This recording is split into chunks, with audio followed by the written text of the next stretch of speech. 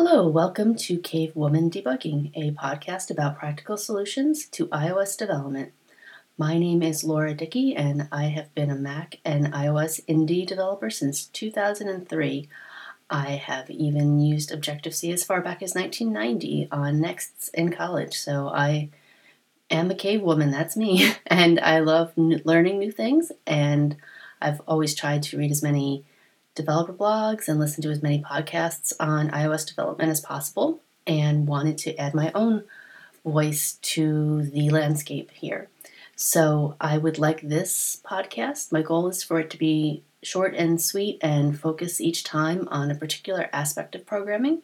Most of the time it would be focused on development using Apple products, either Mac or iOS, but sometimes it might be a more general programming topic. It will never be too long. I drive my kids around a lot and enjoy listening to podcasts that fit into the short commute that I have, driving them back and forth to school and activities, and would like to keep it focused on one area. I do really enjoy listening to other podcasts, but have noticed that there aren't as many women's voices speaking about technical topics. They are often guests on shows, and I really enjoy their perspective and listening to them, and I wanted to add my voice to the conversation and share some of the tips and tricks and opinions that I've picked up after 25 years of coding. So, my first topic, I thought it would be appropriate to focus on debugging, and specifically what they usually call caveman debugging. I'm calling it cavewoman debugging, and it's basically putting printfs in your code as it runs to see what it's doing. And honestly, I call it printf, even if it's not really printfs anymore on iOS and Mac. It really, you can call printf, you usually don't. But I've always used this as a way to figure out, well, what's my code doing? Why is it doing it? And I think there are a lot of advantages to doing debugging this way. You end up with log files, as long as log files are easy to capture. It depends on your platform, they usually are. You can save them, you can search them, you can compare them. You can throw in things that are really high volume where you want to just maybe search for a particular occurrence or something. They can be helpful in finding things that are timing related, although they're not great because there is some latency attached with getting that message out there, and depending on whether or not you have your debugging turned on or not, you might get different results. That's always a little frustrating, but it does happen. I find that given the relatively fast compile times for iOS or Mac programs, that it doesn't hurt to throw in a few debug statements, recompile, run again, versus putting breakpoints in the debugger and stopping and seeing, well, what am I looking at here? There's definitely times that a debugger is much more helpful, but there's also times when I think the printfs work out well, and it's usually the first thing I go toward. When I first started doing Mac development, I used NSLog. That's pretty standard, print something out to the console. When I would get close to releasing, I'd realize, oh wait, I don't want all those printfs going out to the console, so I had two choices. I could either delete them or comment them out, and decided that really what was better, and I'm really bad at throwing things out. I tend to save more stuff in my code than I probably should, but I changed them to macros that were conditionally compiled based on whether or not the debug flag was set.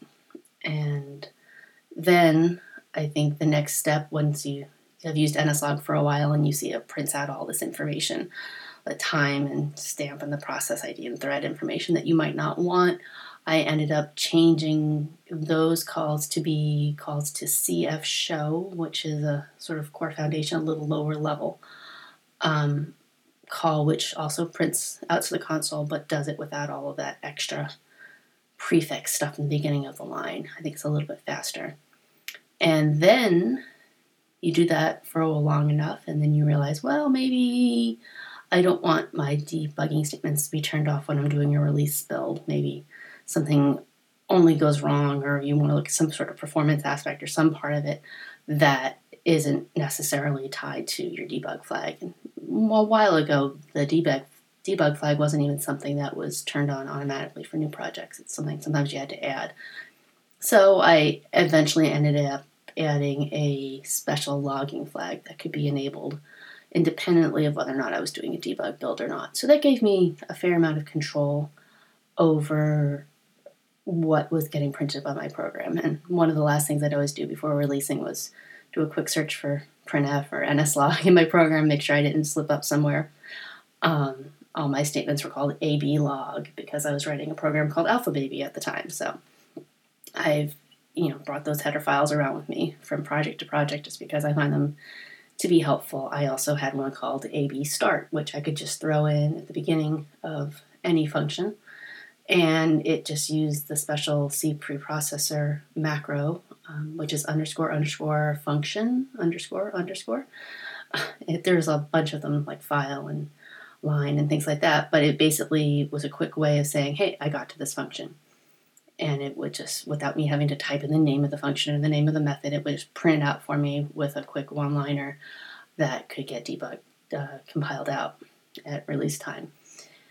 Then once you start using that enough, you start realizing that, well, sometimes you want to have more debugging statements in a certain piece of code, and you don't want to always have them turned on, and maybe just debugging a particular problem. So you start adding macros on top of macros. So you name them slightly different things, just like CF log or DF log or whatever relating to the whatever piece of functionality you're testing, and you can turn those on and off within whatever file you're debugging. And that does two things. It adds you to add more granularity to your debugging. It also allows you to maybe search for those debugging lines and say, oh, all right, when I was looking into this, I was looking at this particular problem. If you're going for brevity in your code, 2 characters might not be enough, and hopefully you remember to comment it when you edit it. But it was something, and it held me in pretty good stead for quite some time. Once I started becoming more aware of the bigger repository of Cocoa source code that's out there, and it wasn't really around when I first started programming, but it's certainly grown quite a lot. I started to look into something called Cocoa Lumberjack, and that's a recent piece of software that I've been using, but I heard about it mentioned in a few places. In one context, someone mentioned that, well, I like to roll my own code most of the time, but, I'll use Cocoa Lumberjack. So I'm like, what is this? And is it something I want to use?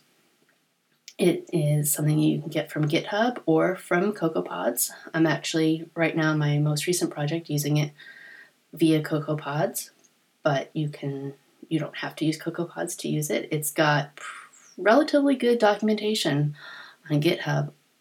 Sometimes when you use third-party code or you use shareware open source code like that, the documentation isn't great, but Cocoa Lumberjack has quite a lot to help get you started. They recently moved to a 2.0 version, I think, so if you start off with it now, I believe that's the released version. So what it gives you is just a better structure for doing a lot of the things I just talked about. So it gives you different levels of debugging. It gives you, I believe, 3 or 4 to begin with, and it tells you how you can add your own, and add your own in a way that's, I think, a little bit better documented than just a few hacky pound defines here and there. I came up with a way to use it such that I could set a sort of global logging level for my whole project without having to add logging information to every file. Basically, in my precompiled header, I threw a static const int, which just said this is my default level, and it's like verbose in case of debug, and it's maybe just the very first level of logging for the release build. And then everybody includes the precompiled header, and good to go. Then it turns out there is a way that in a particular file, if you want to, say, turn on more debugging just for that file, you can redefine that flag that's used, because all of the Cocoa Lumberjack calls are all macros. So it makes it easy to customize it for a particular file. You can just choose that file, redefine the flag, and you're good to go. So I have been using that a lot and really enjoy it. I also can use the feature in Cocoa Lumberjack that lets you log to lots of different places, including files. So this is very handy when you are, for example, doing pre-release versions of your software. I turned on file logging, and you can turn it. You have lots of control over how many files you create, how big they get, and it will go both to the console and to the files. And then I added a option in my preferences screen for my app to email the logs to myself. So if somebody else was running and something went wrong, I had a quick way to say, look, just hit this menu item in preferences here, send me the files, and I can take a look at it. I also, in doing that, realized that in my release builds, I tend to turn off too much debugging. I will have nothing printed, which is great from a debugging point of view, but not, from a just keeping the console clean kind of point of view, but not great if you wanted to have some sort of context for something went wrong. So I ended up adding some high-level logging in just to say, oh, I started up, this is my version, oh, I started this task, and then at least I get to see a little bit of the activity that was going on and perhaps what led to the error. Now, I also turn errors and warnings on all the time, even in release builds. And I think what's nice about using something like Cocoa Lumberjack, where you've got well-defined levels, is that if you do that last little check where you go through your code, make sure you got rid of all of your debugging printfs, you can tell, well, is this printf here because it's an error message and I really want to see this message all the time, or is this just debugging and it shouldn't be there? If you use a consistent mechanism, and it doesn't have to be Cocoa Lumberjack, it could be something you roll yourself, but some way of saying, look, I'm printing this out because it's an error and I want to know this all the time, versus, oh, this is just FYI, I was debugging a problem and I forgot to remove it. So I think it can be a really, really helpful way of figuring out what went wrong. So I will wrap things up with that. I think that I hope you enjoyed talking about Cave Woman debugging, and I look forward to sharing lots of other topics with you. I just wanted to end with a quick pop culture / what else do I do with my life wrap up, because we aren't all just programmers, so I leave you with this. This is a lot of my other favorite YouTube and podcasts sometimes have this feature, so I'm going to give it a try.